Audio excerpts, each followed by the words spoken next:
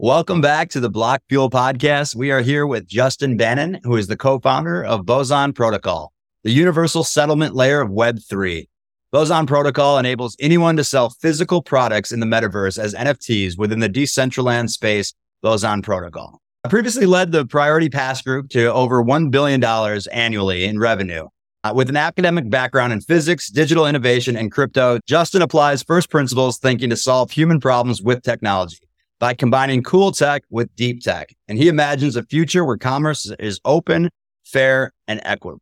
So, Justin, we always kick off, obviously, with the overview of who you are, but would love to have you share a little bit further because this was written down, obviously, as a bio. So we want to tap into you as well. If you want to just share a quick background on yourself, and then we'll get into some of the questions.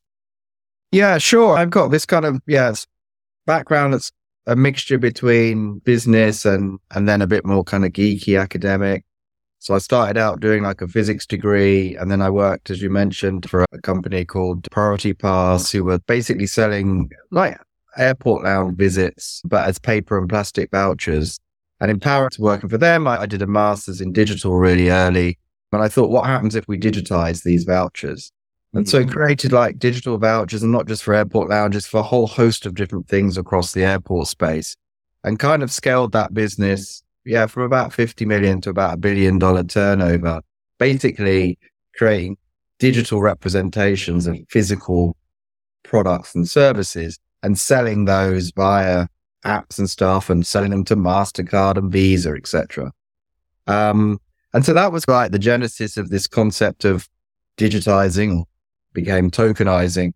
And so I did the second master's just before I left there. And that's when I thought, hold on a minute, what happens when you find a way to tokenize real world assets as blockchain vouchers, and what would the properties of those be, and what would that, and realize that this was like one of the most fundamental problems in Web3.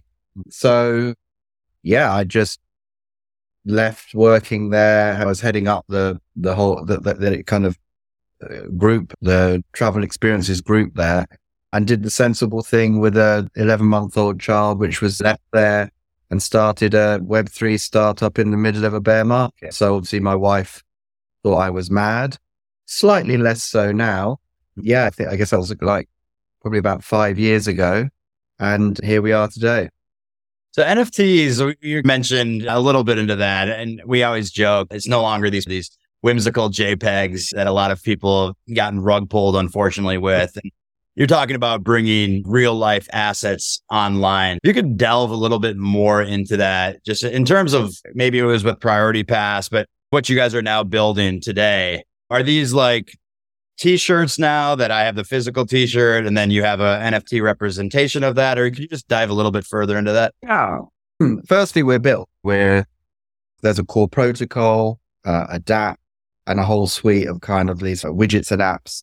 But the core problem that I identified back then, and which we've now solved, is Web3 commerce is, if we were to trade a digital art NFT, then what happens is, let's say you own the NFT, I've got some cryptocurrency, I want to buy that.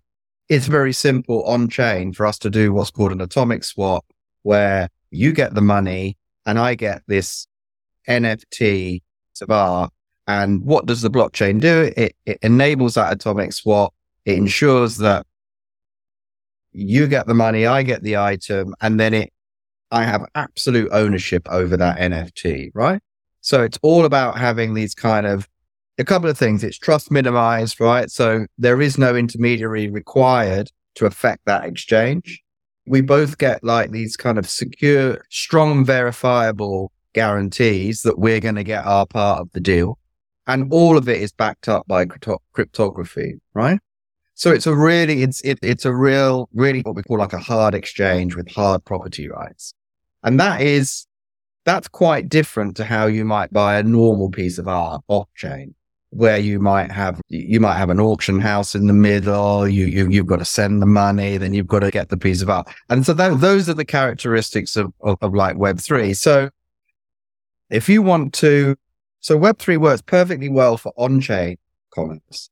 But if you want to extend, so if you believe that the next iteration of the economy is like a Web3 economy. That's the next iteration of the internet and the economy, which is one of our core theses.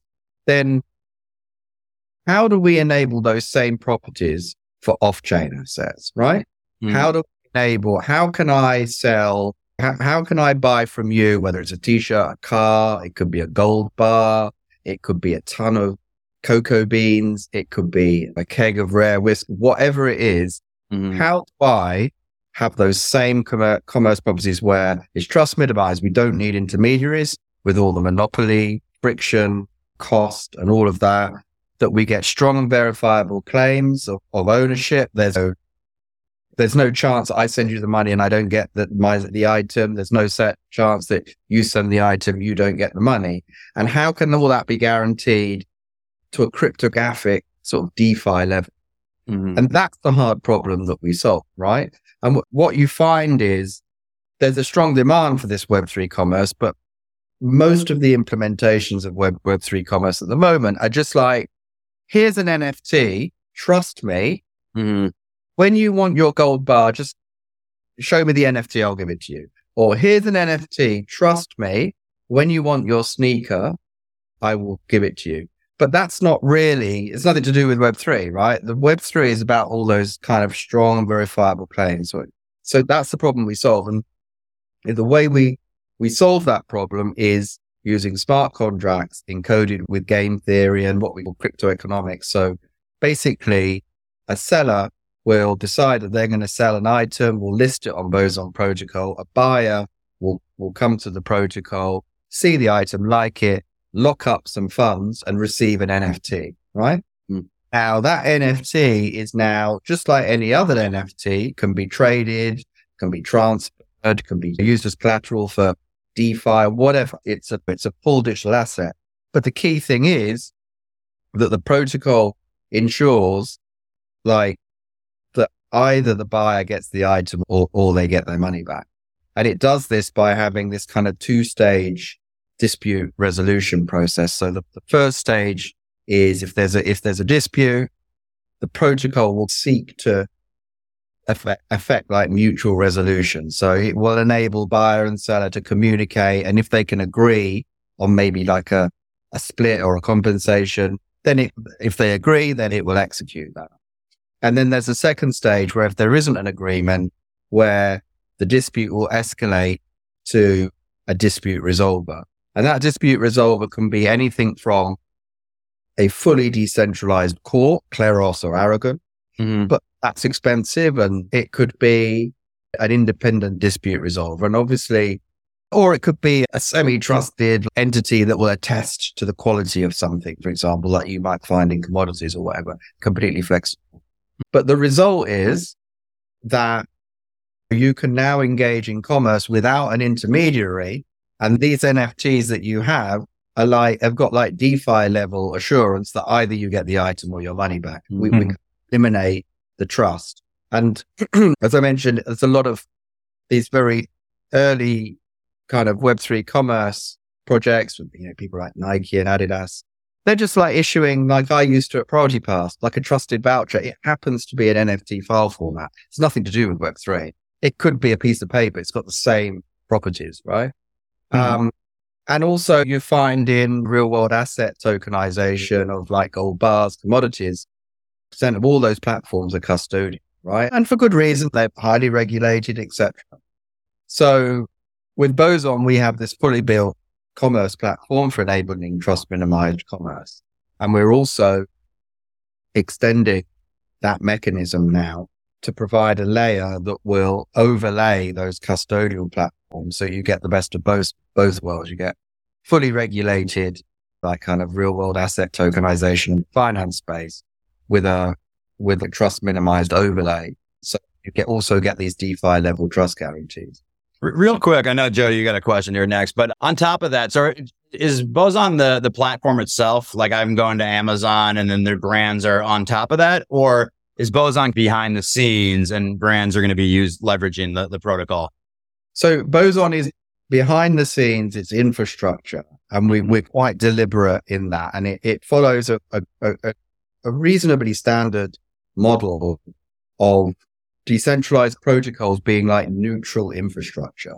So the reason we're decentralized, we're owned by our token holders and those token holders include brands, is so that because everyone owns it, everyone benefits from it. Brands don't need to. There's this huge tug of war. The FTC have just sued Amazon for maintaining an illegal monopoly, and 17 states as well. It's science fact now that Amazon competes with their sellers, right? And that's just a natural consequence of the dynamics of being a platform. And I think Chris Dixon very famously talked about how all platforms initially they want to collaborate and cooperate to get loads of people on the platform. Invariably then, once they've got the market power, they start to compete and eat everyone's lunch. Being a decentralized network means we dissipate all of that power so that everybody gets to share in the value they create. So where the aim is that we're this underlying, what we call like TCP/IP for commerce. Imagine if TCP/IP protocol that transports data across the internet had built into it a kind of commercial model. And in our case, that commercial model is to charge a 0.5% transaction fee that goes back into the sort of Boson DAO treasury and is then used to grow the network and ultimately benefit all of the community and token holders, of which, the brands that use it are members. Yeah, Justin, that's insightful. And I think taking it a step further you've mentioned a few different like assets that are like real world assets that can be tokenized. In the past 5 years, where have you seen, what guides you on choosing what type of asset to tokenize? Is it driven more from, say, people in the industry that, let's say, if you want to tokenize diamonds, tokenize like watches, like that, the story of the Patek Philippe watch that was tokenized and turned into an NFT so that they could then use it as collateral? That had to be like, you'd have to have a physical watch dealer that was going to take custody of it and provide assurances that NFT would guarantee that you can walk in with it and get that watch back. And so if someone else bought the NFTs, is it that kind of infrastructure where you need people that are like custodians or players for that type of asset? Or do you look at something where it's just, hey, everyone, there's a lot of friction in real estate, there's a lot of documentation, let's make that? Or talk us through that a little bit, how you think through those things. So the protocol itself is designed to be this kind of highly generic and like unopinionated about what type of assets are on top, and also what the evidence requirements are. So firstly, some of the designers of the protocols, there's a big chunk of protocol design, what we call techno-legal innovation, and then also a big chunk of game theory. And so on that kind of core design team, we had Dr. Primavera de Filippi, who teaches like blockchain law at Harvard, designing all of that kind of the legal mechanisms, protocol designer from Ethereum, and a couple of world's top game theorists. And so what you have is a system that has embedded in the smart contracts an agreement which tries to define what the intended outcome is, and funds are locked up in the protocol. And so in answer to your question, for certain types of assets, the evidence requirements for those assets, because for all of these kind of commercial exchanges, you've got to trade off the cost of verification with the kind of margins on the items, right? And so there's no point having $1,000 verification method for a book, right? And so you'll see that with current e-commerce, for example, with Amazon, it's like books, etc. They'll get put through your letterbox, right? And so there is built into that kind of risk. We've got reputation models and stuff that handle that. But at the other end of a different point on the scale, if, for example, you get an iPhone delivered, you might be required to put in a PIN if someone like Amazon delivers it. With Boson, the seller can configure, a PIN, or they could configure a cryptographic signature, or we can configure that there may need to be an embedded NFC chip that needs to get scanned. Or you could configure that the exchange needs to go via a trusted verifier, right? So for example, if it's a high-end pair of sneakers, there's loads of counterfeit then when the seller sends the item, they send the item to a trusted sort of node that will verify it, send it on. And all of that is configurable. What Boson does is it sits underneath all of that and is this kind of exchange layer that will enable you to configure all of that will tokenize into a standard method and then handle, if it's the happy path, it doesn't get involved too much at all. But if there's then a dispute, it will manage this kind of combination of what was the agreement includes evidence burden. So for example, if you bought a certain item, it might be enough that a courier API says it was delivered and that's taken as evidence of delivery. Or you might have had to send it through this intermediary. So all of this sort of stuff is configurable. And the reason being that there is like a design space of what is the right level of verification versus cost across the whole of e-commerce. And what that means is Boson can be used for anything from diamonds to sending someone a book through the post. I guess with that, I think it sounds like the most comparable service that we typically use is like title and escrow. If you're buying a home and it's $500,000, $1 million home, then you're paying a couple thousand, and title and escrow fees is just something you accept because it's a very large item. But it's also something where you pay it and no one really ever interacts with that unless there's a problem. So just like you guys want to be at that like very base layer, then it's like, oh, what's Boson doing? But it really comes down to those unique items where somebody has a title lien against you, or it's those big moments where they really need to like have specific language in there to be sorted out through predefined contracts. Yeah, I mean, that point is actually quite important. We're on V2 of the protocol. Mm-hmm. V1, I did with my co-founder is sort of technical, did the kind of design, and it worked. It was feasible. But with V2, that's when we got like the protocol designers from Ethereum and everything involved, and completely transformed the protocol. So it was this thing called optimistic, which basically means, if I think of it like a donut, the happy path goes through the middle and the protocol hardly gets involved, which makes it super efficient, super cheap on transactions. Protocol sits around the edges. So if there's any deviations from this happy path, it will get involved and try and push back to this kind of happy equilibrium point. So yeah, it's deliberate in minimizing the need for it to interfere with the happy path transactions. I want to shift gears here a little bit. First of all, congratulations on being selected as one of the World Economic Forum's technology pioneers. So I'd love to hear just a little bit more about that. And then in terms of the World Economic Forum, I'm on Twitter all the time and there's misconceptions. There's a lot of misinformation all over the place from both sides always. So I'd love to hear just what goes on at those conferences. What does it mean to be a technology pioneer? How many were selected? And what does that truly mean? Are they funding you guys to some capacity, or do you guys have to, I know there's a big piece around like equity, commerce, ecosystem. So can you just touch on a little bit more about that and the direction that they may be helping you or guide you guys towards? Yeah, sure. We were selected as a World Economic Forum technology pioneer just under 2 years ago. And we spend a lot of time really simplifying Boson and making it just a really clear proposition for buyers and sellers, and that's essential. But under the hood, there is this fundamental problem of how do you solve these kind of fair exchange, and the other one is this physical asset oracle problem. So that I mentioned physical asset oracle problem is, if I tokenize a physical item, how can I guarantee that I'll actually get the asset, right? Which is a pretty fundamental one. And then the fair exchange problem is the problem that intermediaries like Amazon solve, right? But in order for Web3 to not be completely constrained to just on-chain transactions, there needs to be these bridges to the real world, right? And when we were developing Boson, there was a lot of discussion about whether it was even possible to make these sort of bridges. So in that regard, Boson is quite a breakthrough because it extends the scope of Web3 from a kind of internet technology to a technology that can run a new economy, right? And that is seen as pretty profound.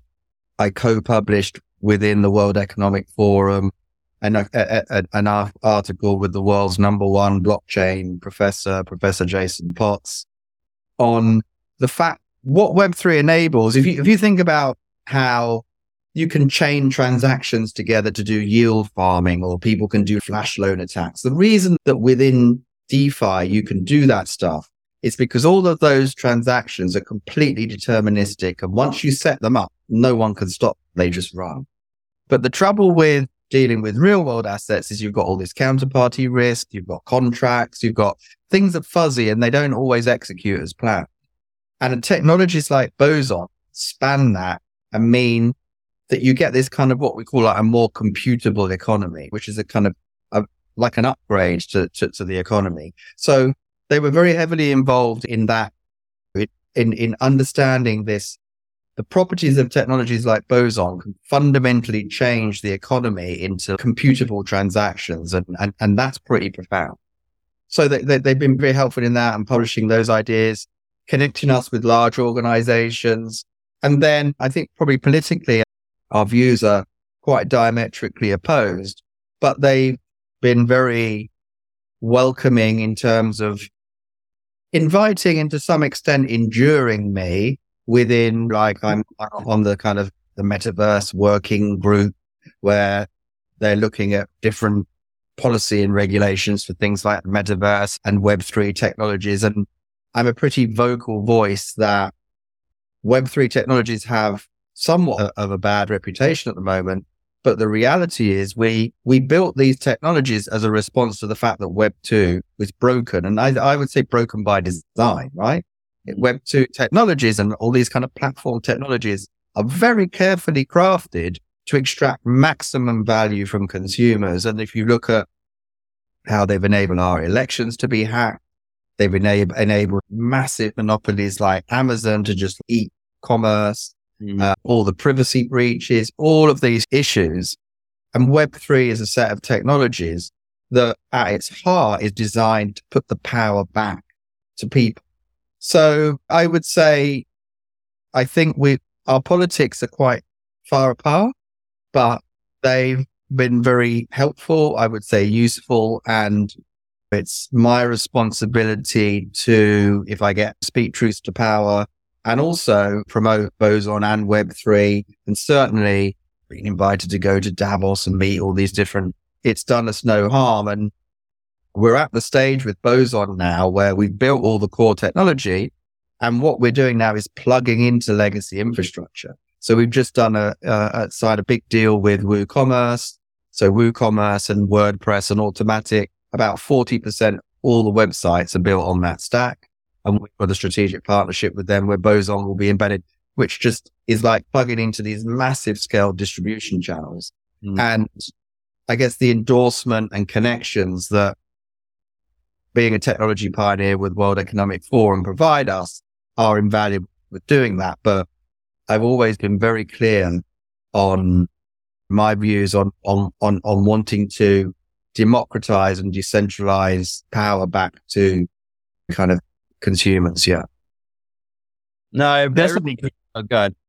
I was going to say, there's something encouraging for us. I think, as Avi mentioned, we see a lot in really the Web3 Twitter space is concern over these very idealistic goals of what decentralization can do, what a lot of the DAOs can do by giving more rights, more data ownership and privacy back to the consumer. And there's fear there that, with different organizations like the World Economic Forum, that some of the more traditional bankers that have been like really controlling commerce for a long time were going to co-opt the movement and come out with the ETFs. And that was going to be their way to make profits off of the whole movement. That's exactly what's happening. Yeah. So would you say, you mentioned, I think speaking truth to power is a good way to put it. Is it a hard sell for you to come in and say, hey, no, let's use my protocol versus saying, hey, JP Morgan's, no, we're going to use the permission, the Onyx blockchain to do all this real world tokenization? All we need is a niche to grow initially, a beach.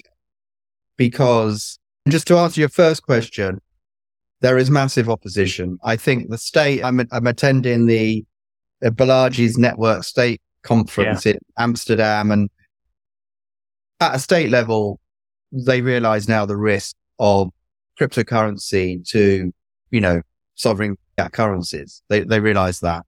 I know the banks realize the risk of DeFi to the traditional finance, etc. And I've no doubt Amazon recognizes as the world's biggest intermediary that code could replace company there.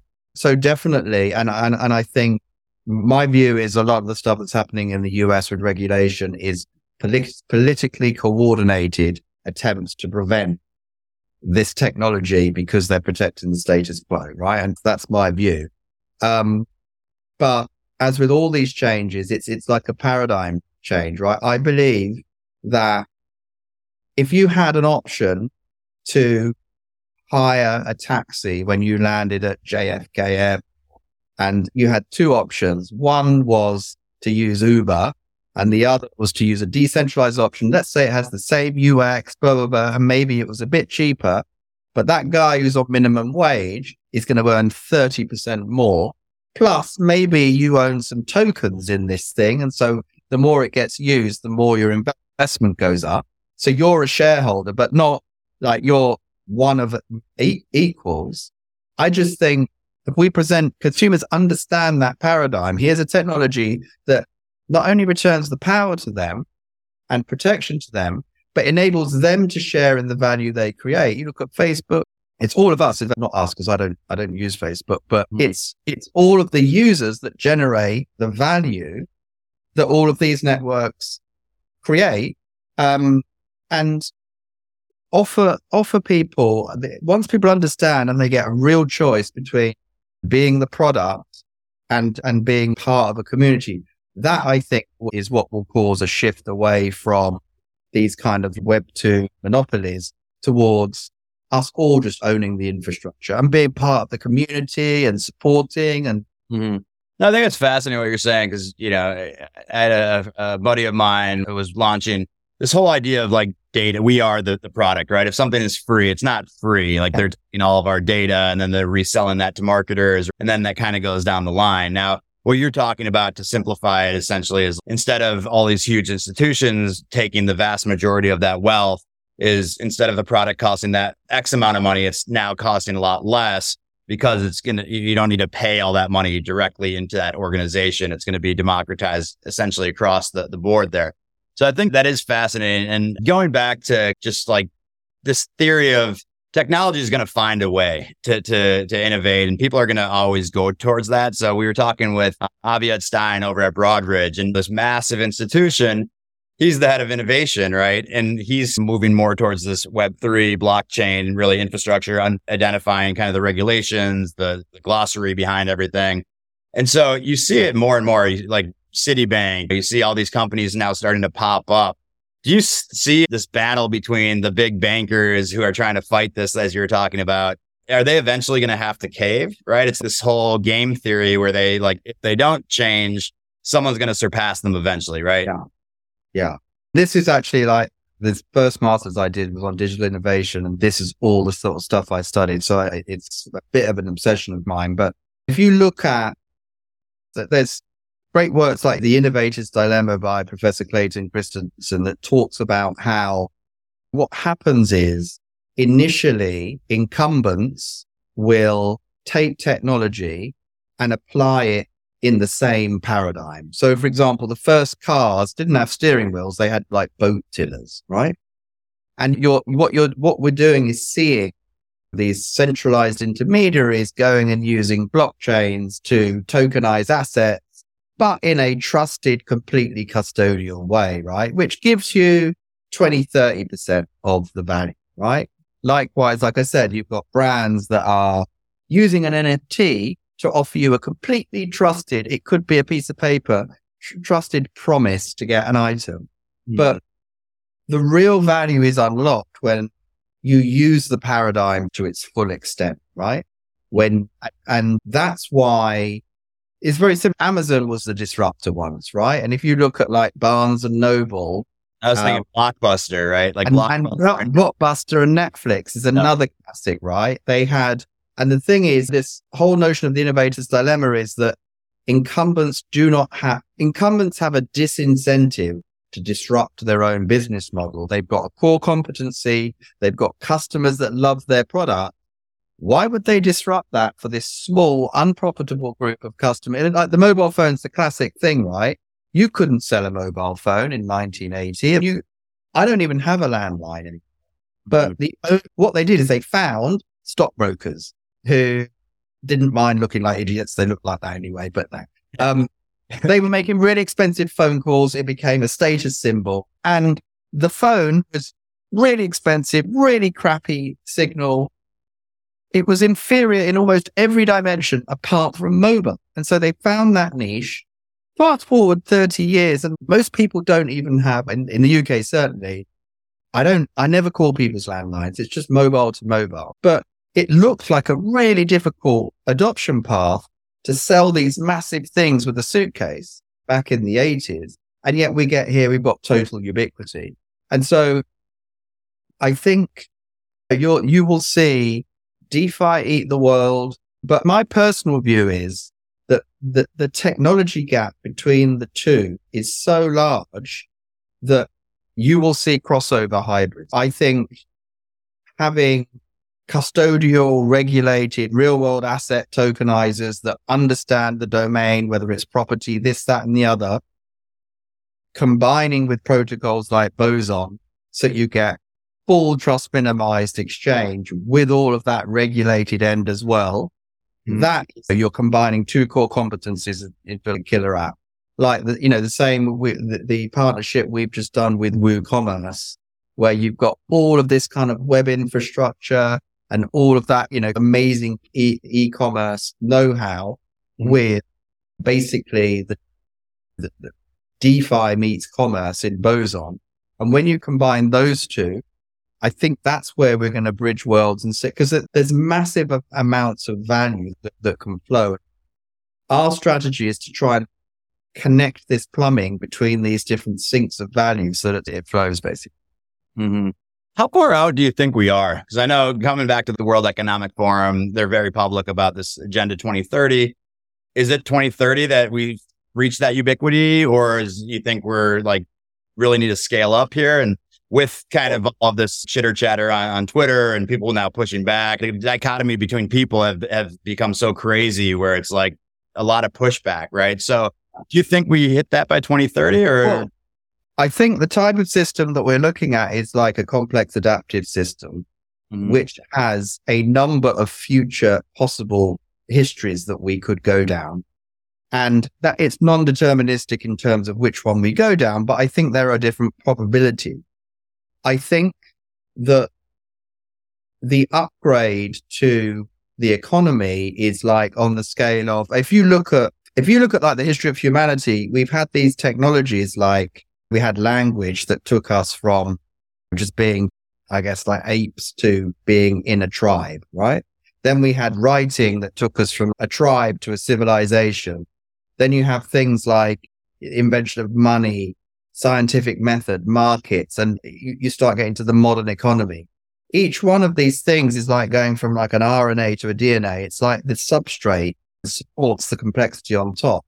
And the thing is that I think we will look back in 5 years and say that it would be negligent to transact any value on something other than a blockchain. In the same way, it would be negligent for Walmart to go and collect their cash in an Uber, right? You do it in an armed van, right?